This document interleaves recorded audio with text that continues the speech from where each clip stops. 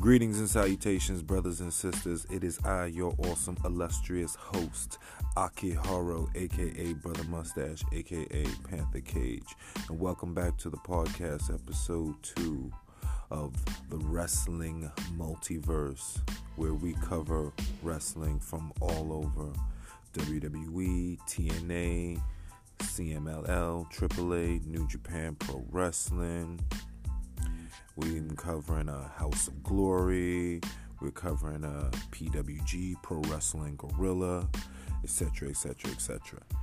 So tonight we're going to be talking about SmackDown. Its ups, its downs, its highs, its lows, So stay tuned for that. Remember, support the podcast. Give a like, subscribe. Also, go and check out my Instagram channel, WWE_Akiharo. So let's get right on into it.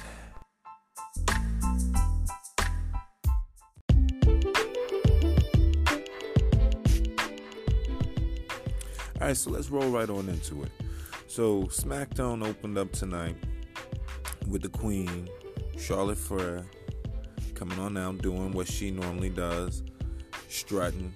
Y'all see her extravagantness, you know what I'm saying? So she's coming on down the ring, and we already knew right here this was going right on out towards Trish Stratus. And in case y'all didn't know, she's got a match at SummerSlam.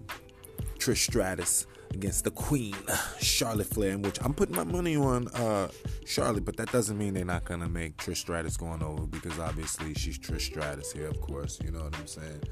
So she comes on out there and she talks about how she saw her greatness and it ate her alive because she was never as good as Charlotte in her generation, and how Trish she just wants that adulation again. She just wants to live one more match, basically trying to live vicariously through Charlotte, you know what I'm saying? Which, you know what, might be possible, because now that Trish did everything that she wanted to do, she's got the family, she went and got married and all of that stuff, and obviously Trish Stratus is still in good shape, so there's no reason for me to believe that even if she's like, I'm not even sure her age, so maybe she's like 41, 42, somewhere along there, she's not that old, you know what I'm saying? There's no reason for me to believe that she still can't go in the ring, whether that be one more match, two more matches, however many matches, you know what I'm saying? That's up to her to decide, but that does not mean that she doesn't think, and it doesn't mean that she doesn't look like she can't go continuously. So we're going to see this Sunday if she's going to be able to, go the distance with Charlotte, because we know Charlotte Flair is a freaking machine. She's built like a tank. The only other girl I know that's built like her is Bianca Belair. You know what I'm saying? So she can go, she's got the stamina, we know the girl can fight, you know what I'm saying? She uses that tall frame to her advantage. The girl is like 5'11", something like that, you know what I'm saying? At least 160 plus pounds. So we know the girl is going to do what she's got to do here. And Trish Stratus, there's probably quite a bit of ring rust. The last time we saw her was in a tag team match, and then the other time we saw her was this week? She wasn't really doing anything. I mean, you know what I'm saying? So I imagine there's quite a bit of ring rust in that situation, you know what I'm saying? But anyway, Trish comes on out. She confronts her. She pretty much agrees to it, and it's just like, yeah, she misses the fans, you know what I mean? She misses performing. She misses being underneath the bright lights, the proverbial bright lights, as they say. Pretty much it's just like, yeah, she's gonna do this, and she's gonna win in Toronto, which I have no reason to not believe that Trish is going to win in her hometown of Toronto. Come on, she's a freaking legend here. But I want Charlotte to win. That's all I'm saying, you know what I mean? So then Trish slaps Charlotte. Yeah, that's how that segment ended, and Charlotte just kind of laughed it on off and was just like, oh, I'm gonna kick your ass this Sunday. Ooh. Yeah, and that was that. So what did I think of all of this? Look, I kind of liked it. I'll have to say this, I give it about a 7. Yeah, I liked it. I'm a fan of Charlotte. As I've said before, I'm not the biggest fan of Trish Stratus, but I respect the girl. I respect what she has done. She has led the way for a lot of the women there, so I'll give her the credit where the credit is due. But my homegirl Charlotte needs to win this, but she's not gonna win this. So that'll be coming on the my pay-per-view predictions, which should be up tomorrow. I want to do it tonight, but I just want to make sure that there's nothing else here. So I'm going to give it some time and make sure that the card is stable, because I don't want to put out a predictions one, and then it comes and changes up the matches and everything, because we know how WWE is. The card is always subject to change, and they're changing that darn thing so much. So I'm going to need to be stable. So perhaps I'll put one out either Thursday or Friday when I know the card for certain. All right, so Ray's seen backstage. I love me some Rey Mysterio. What are they doing with this guy here? You know what I'm saying? And then we get like a nice little Ziggler Miz recap that leads on out to the Ziggler versus Goldberg. Now, I want to know, am I the only person that is not digging this Ziggler versus Goldberg? I mean, Ziggler is capable of doing a lot of things. He's always been the show-off. He's good at the promo. He's good at the wrestling. You know what I'm saying? He really is like a Mr. Perfect Shawn Michaels all rolled together into one package, Now, but what do you do with the Goldberg, who's designed not for 10-minute endurance matches? Goldberg is designed for explosive 90-second matches, and that's it. Wham, bam, thank you, officer. You get in, you get out. Bang, bang, boom, boom, bang, bang. That's what Goldberg is designed for, right? So what are we going to do with this match this Sunday? Are you excited about it? Because I'm not that excited about it. I mean, we already know the outcome to this match, right? Goldberg, spear, jackhammer, 1, 2, 3, the match is over, and Ziggler, with all of that talent, is jobbing again. Ziggler, with all of that talent, is going nowhere really freaking fast, and that's crazy. Yeah. So we got a match coming up next, and to our dismay, and I said it just like that, to our dismay, Goldberg's music starts playing, and I'm like, oh goodness, here comes Goldberg, right? Then I'm thinking to myself, they ain't got that kind of money. Goldberg ain't coming out on no SmackDown. But it did fool the crowd, and I saw the reaction. The people looked shocked, and who was it? It was Zigglerberg. That's who it was. They had him, they knocked on the door, almost made it look like it was real. It was like, oh, okay, all right. And who enough answered the door? It was Dolph Ziggler and his best Goldberg impression. Okay, it was kind of interesting. All right. So he made his way, comes out to Goldberg's music, and you have him versus Rey Mysterio. And he attacked Rey Mysterio before the bell even rang. So they pretty much used Rey Mysterio as cannon fodder here. So one of the greatest, if not the greatest, luchadors, or greatest high flyers, greatest cruiserweights, one of the greatest little men on the planet now is just being used as enhancement talent, jobber, and it's just a shame, because Rey Mysterio could be out there having great matches with Buddy Murphy. Yeah, he could be having great matches with Andrade Cien Almas. He could be having great matches with freaking Cedric Alexander. He could be having great matches with freaking Mustafa Ali, for crying out loud. My goodness, just picture all of those people that I just mentioned. You imagine a Rey Mysterio, Mustafa Ali match where they are like, okay guys, check this out. I want y'all to go out there. We're going to give you guys 15, 20 minutes. Go tear the house down. Just do whatever you're going to do. But no, Ray getting jobbed out, and he got his ass whooped. And then speaking of Mustafa Ali, look at that. Look how we segue on into that. Yeah, I know. Mustafa Ali's music plays. Dolph Ziggler's in the ring. He's like, all right, let's do this. He's aching for a match. Mustafa comes out. They get a match going. Nice back and forth for about, I'd say, 4 or 5 minutes. But the match would have been even better had it not have been predominantly in picture-in-picture. So I had to struggle to see what Mustafa Ali and Dolph Ziggler were doing, because apparently they thought that the ads were more important than the wrestling show, which happens to be about wrestling. Exactly. So that picture-in-picture thing has got to go here. I'm telling you, I can't tell you how many times the PIP has ruined the freaking match, and they always go to it at such an opportune time. And why isn't anyone talking about this? This could have been a great match, and it actually was, if we could have seen most of it. That's right, the bulk of the match happened during the commercial. That's terrible. You know what I'm saying? That is terrible. The match started in a picture-in-picture commercial. And Ziggler goes over with a freaking super kick. So he's beating people with Shawn Michaels' super kick, which isn't surprising because he's been using that for well over, almost 2 years now. He's been using Shawn Michaels' super kick and no one said anything. And now all of a sudden we want to talk about this now? All right, you know what I'm saying?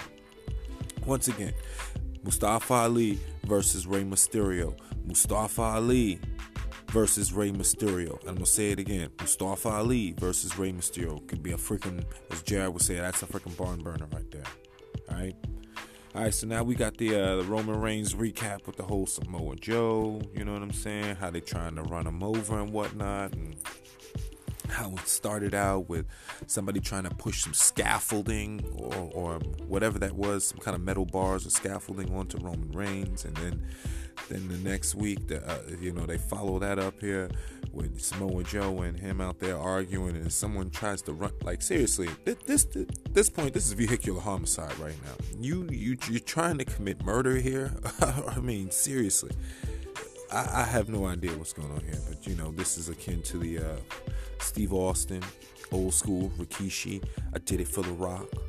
Also akin to the whole NXT where they did the Aleister Black situation, where they had Aleister, Nikki Cross, Johnny Gargano, and Tommaso Ciampa. I mean, that was a really damn good angle here.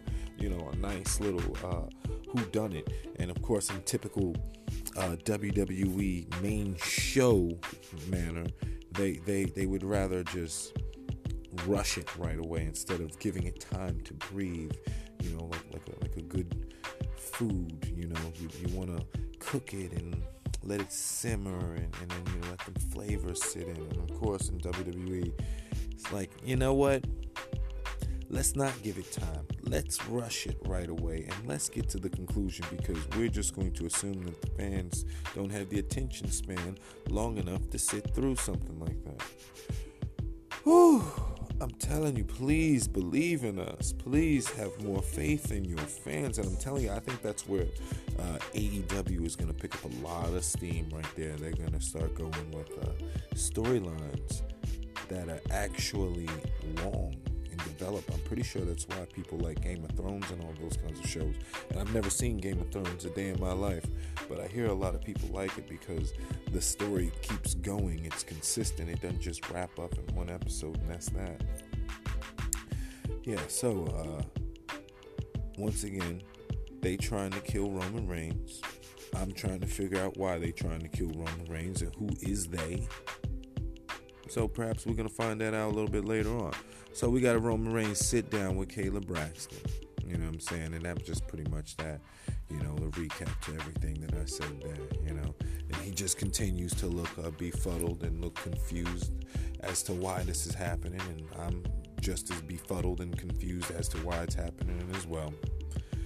Yeah, so now we move on to what are we doing here? We've got number one contender versus number one contender, Natalya versus Ember Moon. And as they continue to bury the precious Ember Moon, and we're like, why? In NXT, she was just killing it. She was wrecking it. She comes up to the main roster.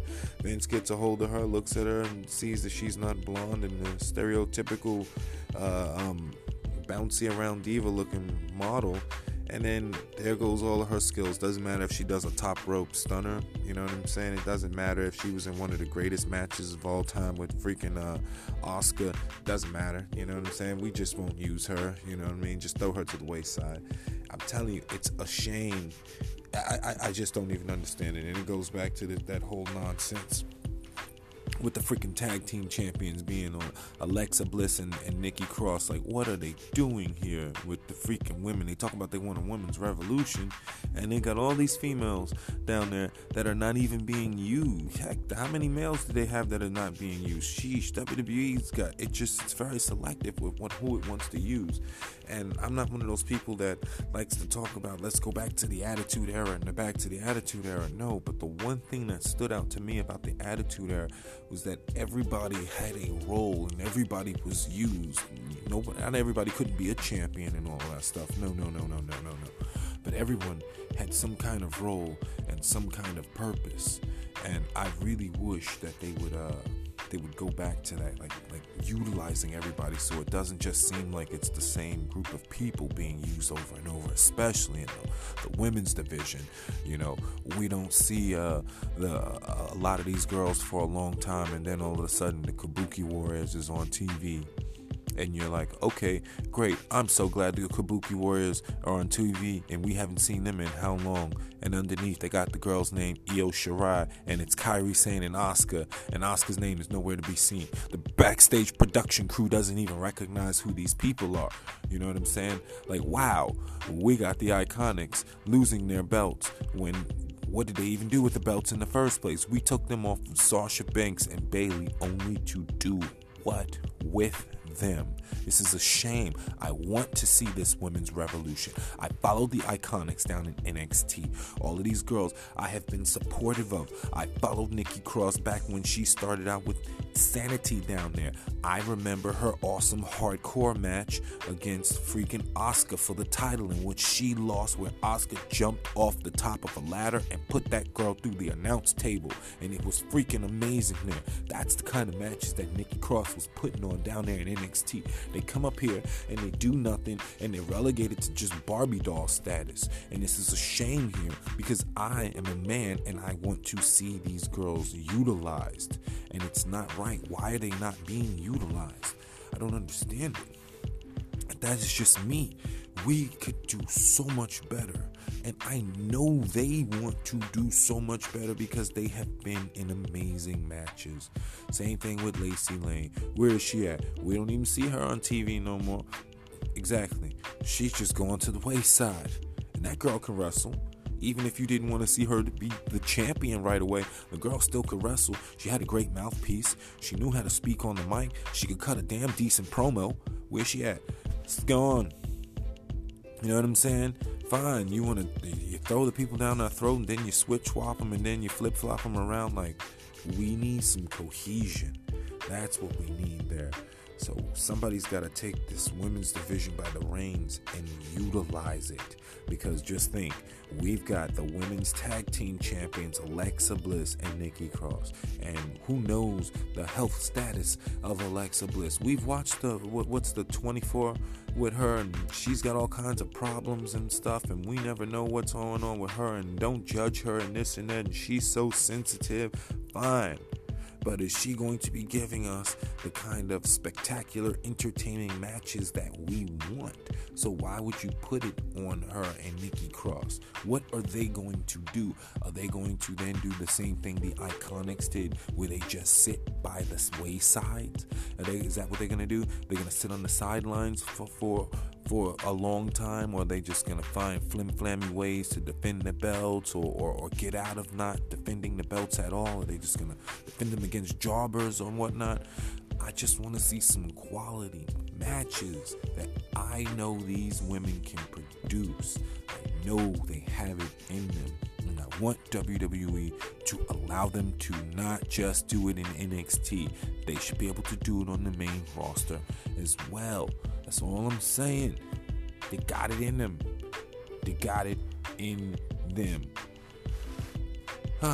So yeah, that match with Ember Moon and Natalya only went on for about 1 minute and 45 seconds before it ended on the outside, because Natalya thought it was best to put a sharpshooter on Ember Moon on the outside, and that caused a double disqualification.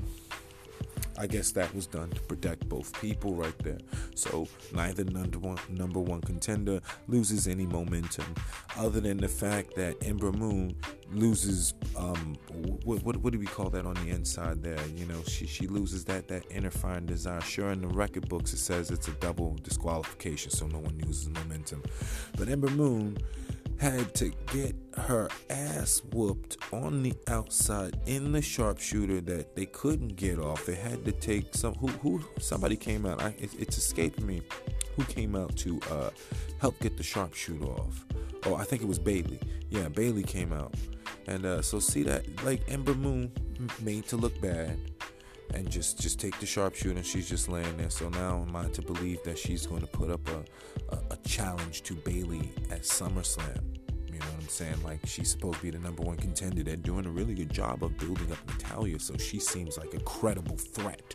Do you feel like Ember Moon is a credible threat to Bailey's title?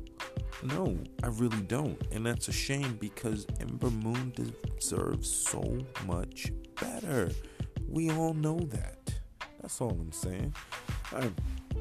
So up next we got the Kevin Owens show, and Kevin Owens comes out, and how are y'all feeling about this Stone Cold Kevin Austin or Kevin Punk? Yeah, how do you all feel about that? You know, it's taken me some time. I know Kevin talked about in various interviews how he's wanted to give the good guy role a try, and you know, each time that he's tried to, something has come up here, and how he's always been a bad guy, and that's something he wants to do. And I mean, I guess so far, you know, it's kind of growing on me. I think the only thing that would keep it going for me is just keep him away from Kofi, because I think it was only maybe 2 months ago that, you know, he was betraying the New Day and all of that other craziness. It was about 2-3 months ago he was betraying the New Day and trying to kill Kofi Kingston and take his title from him. So as long as they keep him away, because Kofi should never have a reason to trust him ever again, because they let him into the New Day and he turned his back on him. So what, he's supposed to just say, oops, my bad? Then they're just going to be like, let's throw around pancakes and all is forgiven, you know? So really, I don't know what they're going to do there. So just keep him away from the New Day, and you know, so far I'm okay with that. But Kevin calls out Shane, and you know, he talks about how he's going to pretty much destroy him this Sunday. The usual, you know, he's not going to lose, and then he's going to do away with Shane's stupid face and all of that nonsense.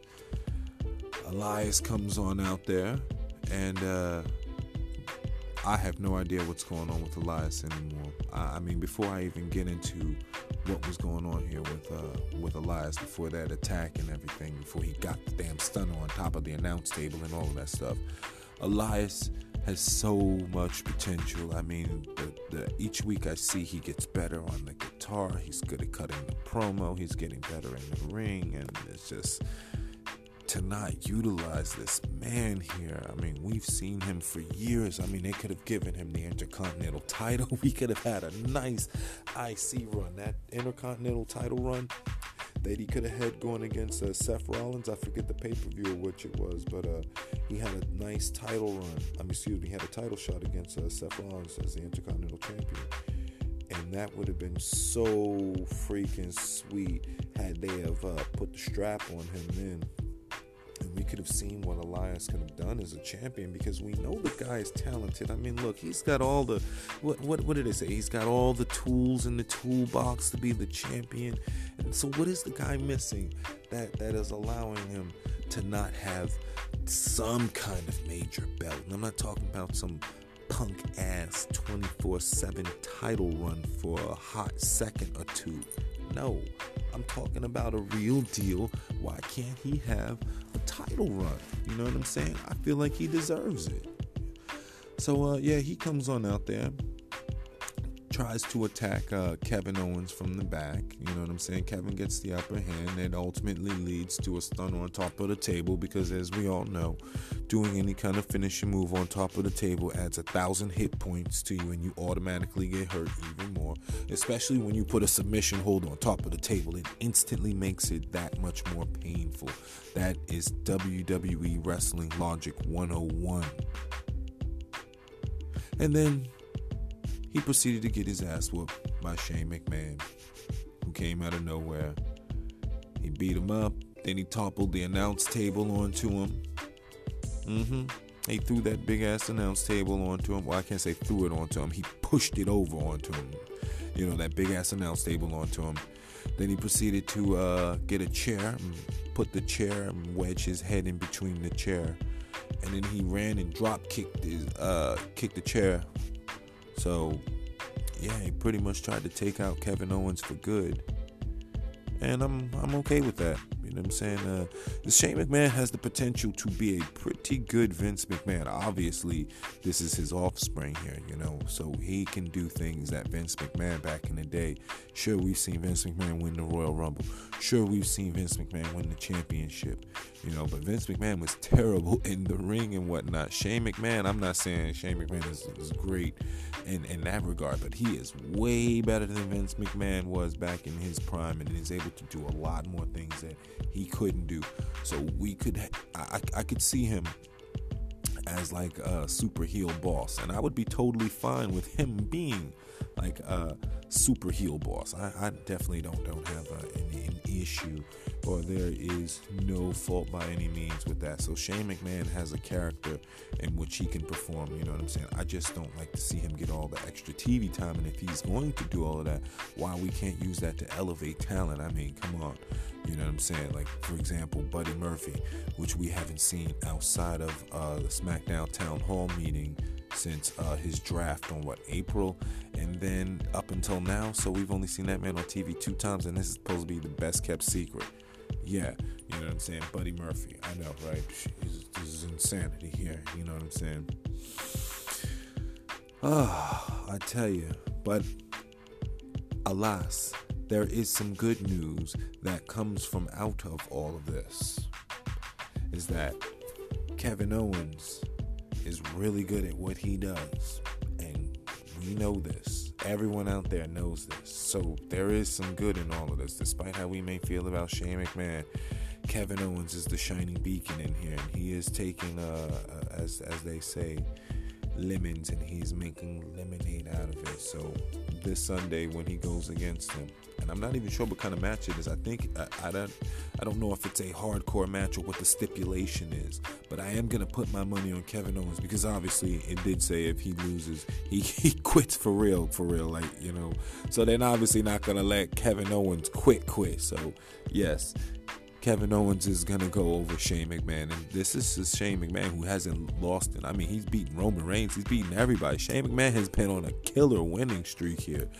So I'm going to say that comes to an end so that Kevin can keep his job. Yeah, there we go.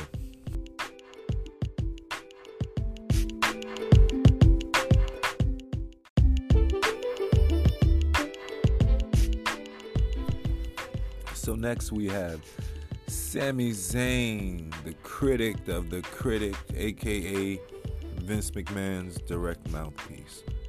And if you haven't heard, Sami, all he does is pretty much say everything that WWE wants to say about the smarks, the people with the podcast, the people who complain about the product too much and supposedly don't know their ass from their elbows, so to speak.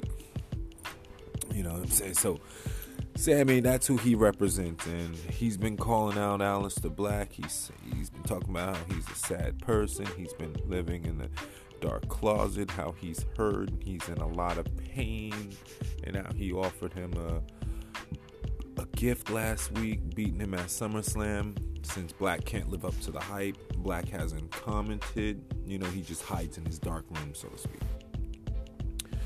So Aleister Black, he showed up. He came out of his casket, You know, he arose from the darkness and out he came, giving us a SummerSlam match early, which meant that they had bigger plans for him other than Sami Zayn, which is sad because Sami Zayn is freaking awesome and they have not utilized him since he's come back from his injury. We've utilizing Kevin Owens just fine. Sami Zayn, we can't even do anything with this guy here, and he's so freaking talented, you know. So Aleister Black comes on out, and Aleister Black is another talent that they just don't even know what to do with. They got him hiding around in the closet, so one day he's going to come on out of the closet and let the jokes begin with that. It's a shame here because the Dutch Destroyer is amazing. He's got one of the best out of nowhere kind of moves since the RKO, you know, the Black Mass spinning heel kick, Chuck Norris roundhouse kick you in the face here. You know, he's got one CNRK, and that damn thing is powerful, bro. You ain't kicking out of that, and they need to keep it protected just as they've been doing. But I want to see more with Aleister Black. So what are we going to do this Sunday? You know, he had a good match against Sami Zayn, 5 minutes and 45 seconds. That bad boy went for, in which he damn near killed Sami with the Black Mass. As he almost took his face off. He maintains momentum as usual because he's had infinite momentum since he's showed up on the show. Even back with Ricochet when they were losing, they weren't even losing by a pinfall. They were losing by fluky means, you know what I'm saying? So his momentum has never even left him. It's just steadily building. We can't even find anything to do with this guy here, and that's a shame, you know. What do we do with Aleister Black? What are we going to have him fight against the Fiend Bray Wyatt? Fight against the Demon Finn Balor?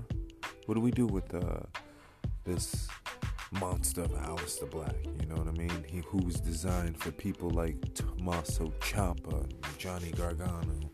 He comes up here and nobody can even measure up to his caliber. And that's a shame. And then we got Shelton Benjamin being interviewed by someone asking him, would you see yourself competing for the 24/7 title? Oh dear, that's a shame. It's like I want to like the 24/7 title, but I would, every time I see people, every time I see the title being shown, they're running around like it's a Benny Hill segment. You know, they're just running. You know, so I'm like, do you want to be relegated to the 24/7 dimension? You know, or is that where you want to go with your character? Because unless you're R-Truth or I guess Mike Kanellis now, or what's the other one? I'm drawing a blank on him. You know what I'm saying? Who's married to the Drake Maverick? Because I keep wanting to say Spud McKenzie, but it's not Drake Maverick. Yes. So unless you're one of those guys, you know what I mean, you're just going to be just in an endless loop of just running around over and over and over, and who wants to do that, you know what I'm saying, Shelton Benjamin? So think about that before you're going to put yourself in career purgatory. So we got a Firefly Funhouse. Who doesn't like this new and improved Bray Wyatt? He's slimming on down, he's tightening up the hair, his promos is even better than normal, which his promos were already good, and they're even better. He's interested us with the Firefly Funhouse, you know, all of the different characters, Wambling Rabbit, the Wailing Buzzard, you know, the what's the old hag, Abigail, the boss, McMahon. Yeah, so he's doing this thing there, and he talks about how Finn isn't afraid of anything, but his courage is just ignorance in disguise. And it's Finn's turn to hurt because the Fiend is coming for him. Ooh, I'm like, okay, I like that. And that was that. And then we got Chad Gable backstage with Elias, and Elias pretty much mocks him for being short. Yeah. Because it's 2019 and we're still making short jokes. We got this former Olympian, and you look at this specimen of Chad Gable. He's an amazing athlete, you know. Chad Gable, Jason Jordan. I still remember the American Alphas. That's right. I'm not going to forget those guys. Now, you could be doing something with him, but you relegated him to just short jokes. It's a shame. Really. Because this guy is amazing and can give us amazing quality matches. Yeah. So we got a Kofi Kingston, Randy Orton video package. I mean, that was nothing unusual. You know, if you're a wrestling fan and you've known about this, I remember that from that Madison Square Garden where they were going to seem like they were going to utilize him. So I've seen this for the longest. And I remember when Randy was like, stupid, stupid, stupid. You could hear that in the ring, how he was calling him out, talking about how he wasn't ready. And I have wondered, because we haven't seen Kofi on the show in, 2 weeks or so, I believe. We haven't seen him in a while. So I thought this was unusual here. This is our go-home episode, right? And we don't have the champion, nor do we have the challenger or anything like that. So I thought that was a bit odd there. So they skipped on past that. And you got New Day versus Daniel Bryan and Rowan. And that was actually a pretty darn good match, yeah, as would expect it. I mean, because it's Daniel Bryan and Rowan has always been good in tag teams, going all the way back to the Wyatts, and then with the Bludgeon Brothers, going on right on up into now. So he's definitely improving, and they're utilizing him. He's not getting pinned and all of that good stuff. And we obviously know how good Daniel Bryan is, so we can sing the praises of D-Bryan until the cows come home here. In New Day, 6-time champions have been doing fantastic, you know, other than them throwing around pancakes and all of that nonsense. I like the New Day, so I don't have any issues with that, you know what I'm saying? So that was a good back and forth match, you know, and I kind of wondered what was going to go on here. I was like, all right, so who needs to win this match more? How do we predict how this is going to go here? And, you know, and sure enough, it ended via a disqualification when Eric Rowan hit Woods with the steel steps, or he put the steel steps up, and it looked like he just held the steps up, and Xavier Woods went to run the ropes, and then he hit the steel steps, you know, coming into him, and then that was a disqualification right there. You know what I'm saying? And I'm like, yeah. So what are we even doing with D-Bryan and Rowan? Daniel Bryan should be a champion. You know what I'm saying? Even if not the SmackDown Tag Team Champion, he definitely should be some kind of champion of some sort. That guy is just too damn good to not be utilized. And Rowan is getting better and better. So what are we doing with these two here? You know what I'm saying? So they're still in the ring. They beating up on the New Day, just having at them. You know what I'm saying? We cut to the backstage. You know, we got Roman. He goes into the locker room, and he tells everybody to leave, but the best kept secret, Buddy Murphy, who makes his second appearance since being signed to TV, and since April, you know. And if he asks him if he's the one who tried to kill him, and Buddy denies the claims, and then he claims that he didn't do it, and then says that he don't know who did it, and said that if he did know who did it, he wouldn't tell him who did it.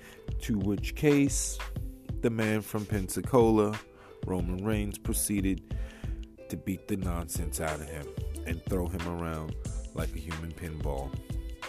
He bounced them all across that locker room and right onto the table, in which Roman Reigns said he's going to proceed to kick his ass even further, in which he says something, until which he says something, and that motherfucker said it was Rowan who did it, and D-Bryan. I'm like, what? So it was Rowan, but and D-Bryan who did the thing, who did the deed. That's what he said. Then it cut to Eric Rowan, and then they cut to Daniel Bryan in the ring, looking all surprised and shocked, as Roman Reigns is like, what? So these fools?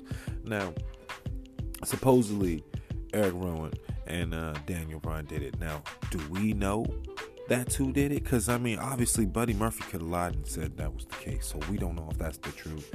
We got to hear the other side, because it's possible that they did do it. So you got, 3 sides to it. It's possible that they did do it, right? Then it's possible that they did not do it, you know? And then if they did do it, then why did they do it? You know what I'm saying? Was it Daniel Bryan who did it? You know, Eric Rowan, was he acting alone? I mean, we've now got to get into this whole set of things, like why was this done? And why would Eric Rowan or Daniel Bryan have an issue or need to take umbrance with Roman Reigns in the first place? What has Roman Reigns done to Daniel Bryan? Or recently, I guess we could say recently, I mean, you know what I'm saying? But in the past, I'm pretty sure they may have had an issue. But as of recently, what has Roman Reigns done to Daniel Bryan or Eric Rowan that would cause them to want to try to kill the man? Because, I mean, all right, so check this out here. So, they said it was Rowan. At least Buddy Murphy said that, right? Now, Rowan is a good 6'8", about 320 pounds or so. So that's a legitimate big dude. That's not faking that. That's a big guy right there. That car looked like it was a very tiny economy car that's tried to smash into Roman Reigns when he was having that altercation outside with Samoa Joe, right? I highly doubt Rowan could fit into that car to smash it up like that. Now, if you want to say he pushed over the scaffolding, now that's possible. The one that initially started this whole investigation, this whole whodunit, Scooby-Doo style, now we could possibly say that was Eric Rowan, maybe, right? But as far as who's driving the car, was it that big dude fitting there to drive that car like that? I don't know. But that's something to think about here.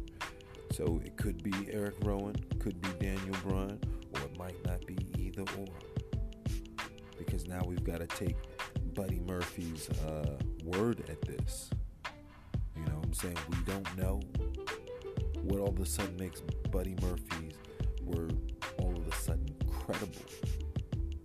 You know, he could be lying. Somebody could have put him up to that. And he was just seen conveniently walking away here. Like, there has to be some kind of plot or some kind of twist onto it to make this interesting. And I just want to keep that in mind here. But the fact is that it does have me thinking about it, and that's more than I can say it had me doing a couple of weeks ago when they weren't doing it. So at least I'm thinking about it, I'm talking about it, I'm speculating about it, I'm postulating about it, I'm theorizing about it. So that's the sign of an actual good angle right there, despite the cheesiness behind trying to murder a man on live TV, because, I mean, whether we like it or not, that is vehicular homicide. But as I have said before, Roman Reigns should be no stranger to that, because I think it was just 2 years ago he tried to do that to Braun Strowman in a semi-truck. He got in a semi, backed it up, or was it a semi or an ambulance or something like that, or I think it was a semi and backed it up into the ambulance. So Roman Reigns has done a multitude of damage to people before, so this is just karma for him, you know what I'm saying? That's all he should look at it like that. And he shouldn't even be worried about it, you know what I'm saying? But once again, is this the blood and the guts that Vince McMahon was saying that they wouldn't be bringing in, that certain competitor would be bringing, as they're trying to murder somebody on live TV? Vehicular homicide. Tried to speed into a guy at over 40 miles an hour. Yeah. So that's something to think about there as I leave you with this SmackDown review. And SmackDown, I tell you, for a go-home show, a C. Perhaps a 6.5 out of a 10. It could have definitely been better, but unlike Monday Night Raw, at least a lot of the story was getting to the point. At least a lot of it was moving things on there. You know, it would have been nice if we could have had more wrestling on the wrestling show here, but that's something that I'm going to have to digress about, because it seems like in this day and age, we don't really want to focus on the actual wrestling. We have wrestlers, but that can actually wrestle, and that's the beautiful thing about it. The talent is amazing. I have nothing bad to say about the talent. The only thing that I have to say about is the scripting, the writing, or the lack of the storyline cohesion, or the lack of the creativity. But the matches, when given a chance, are incredible. The only sad thing is you'll have a 5-minute match here, a 1-minute match here, 2-minute match here, disqualification there. And that's the only thing that's terrible. I mean, I really wish it kind of had the NXT flow, the way the matches flow. You have the promo there, it flows. and then it just flows so continuously and it flows so nicely.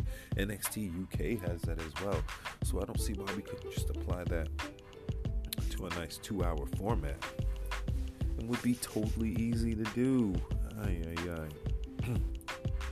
But like I said, but that's it for today with this one here. But definitely stay tuned, because I'm gonna have an NXT UK and an NXT review, followed by the takeover predictions, because there is a takeover coming up, and I'll definitely have some SummerSlam predictions as well. And then of course there will be a SummerSlam review and a SummerSlam and a takeover review. So that'll definitely be 4 or so of these coming along the pipeline. So that's right, 4 or so, if not 5, coming right on down the pipeline. So definitely stay tuned to that, brothers and sisters.